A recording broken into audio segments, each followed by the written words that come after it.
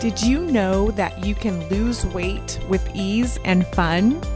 My name is Leandra McMullen. I'm a Christian certified life and weight coach. If you want to apply God's promises to your life, live victoriously in your health, and stop overeating for good, you are in the right place. Let's go.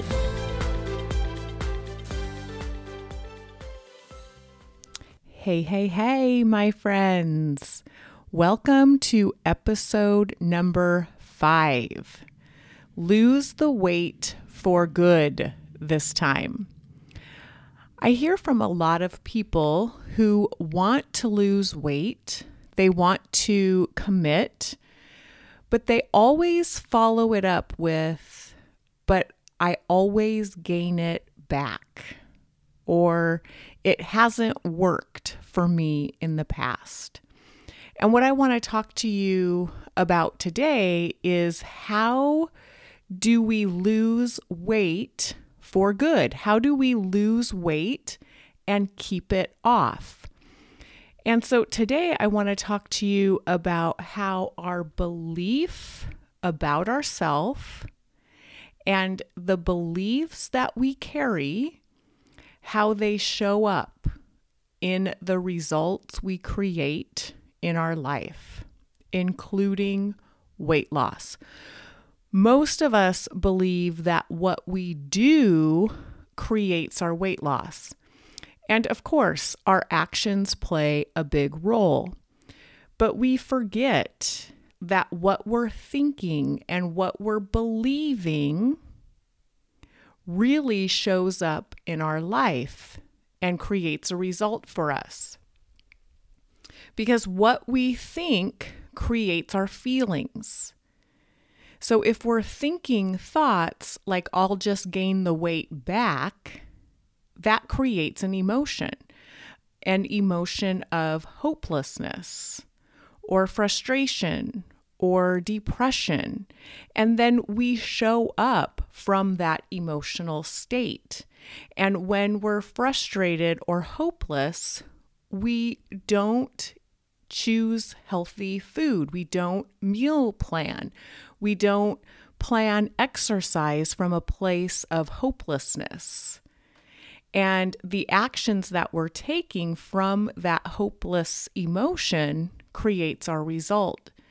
And so the thought, I'll just gain it back, actually shows up in our life. And what we currently believe about ourselves is based on thoughts from our past. Now, a belief is a thought that we have thought over and over again.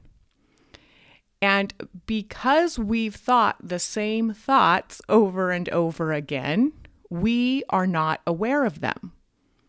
Just like a fish is unaware of the water they swim in, we are unaware of our thinking. So we want to become the watcher of our thoughts. We want to be aware of what we're choosing to think, what we're allowing our brain to think. And most of the time, we think we're observing facts when we're actually making judgments based on what we've learned in our past. Things like, that's a pretty flower. He's being rude. I can't lose weight. These beliefs are so deeply ingrained that we don't see them as beliefs. So we want to identify the beliefs we're carrying and then simply question them. We want to see which thoughts, which beliefs are serving us, and we want to keep those. Because then we get to take ownership of the thoughts we're thinking, and we can choose which ones we want to keep and which ones we want to let go. So an indicator of a belief or a thought that is not serving us would be the feelings we're feeling. A lot of times we'll be in touch with our feelings quicker than we would be in touch with a thought or a belief. So when we're feeling in a funk or we're feeling bad about ourselves, we can ask ourselves, what am I currently thinking that's causing me to feel this way? Because remember, our thoughts create our feelings. So an indicator of an unserving thought would be a feeling that is keeping us stuck. Now, we have these thoughts because we've practiced them over and over, intentionally or not. And this doesn't mean they're true. It just means that we have decided that they are true.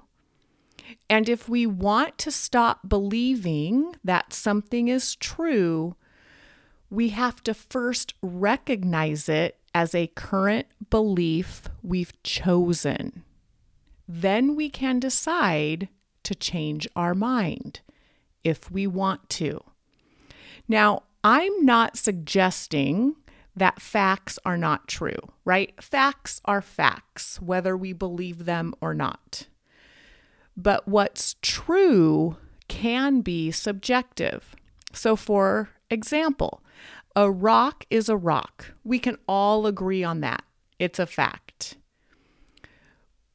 What we can choose to believe about that rock is our choice. We can choose to believe that it's dangerous, or we can choose to believe it's beautiful, right? A rock can be beautiful if it's sitting somewhere in our home and we're admiring it.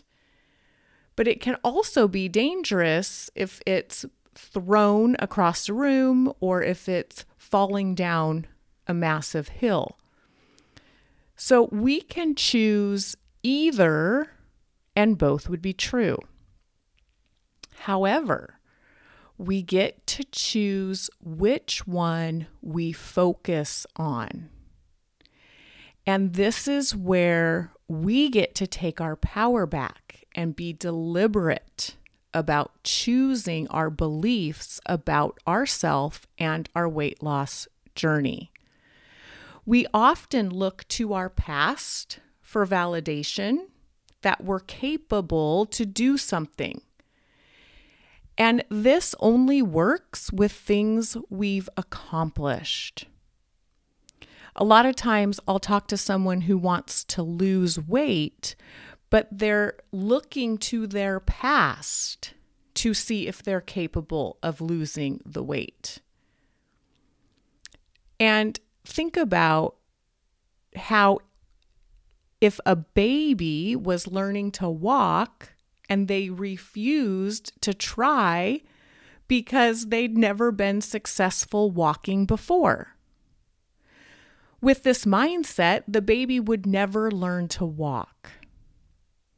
Now, fortunately, when we're babies, we don't look to our past for evidence that we will be successful, or we would still be crawling. But somewhere in early adulthood, we stop focusing on our future and we focus on our past to help us decide what we're capable of. We choose thoughts like, I've never done it before, so I can't do it. Or, I've always been overweight. It's just who I am. Or, I've never been able to lose weight and keep it off. And we limit our potential based on what we've already accomplished. So we want to focus on our future, right? We want to recognize our limiting beliefs and we want to let them go. We want to replace them with beliefs that serve our dreams. And it means focusing on the road ahead and getting excited about the future. To create a different future, to create a different result in our life, we have to create something that didn't exist in the past. We have to believe something we don't currently believe. So, my friends, I want to leave you with this promise from God in Romans 12:2. And do not be conformed to this world any longer, but be transformed and progressively changed by the renewing of your mind, so that you may prove what the will of God is, that which is good and acceptable and perfect in His plan and purpose for you. So challenge those beliefs. Know that you can lose the weight for good by transforming and renewing your mind, by choosing thoughts and beliefs that will propel an emotion that keeps you excited and motivated to keep moving forward. All right, my friends, thank you for listening.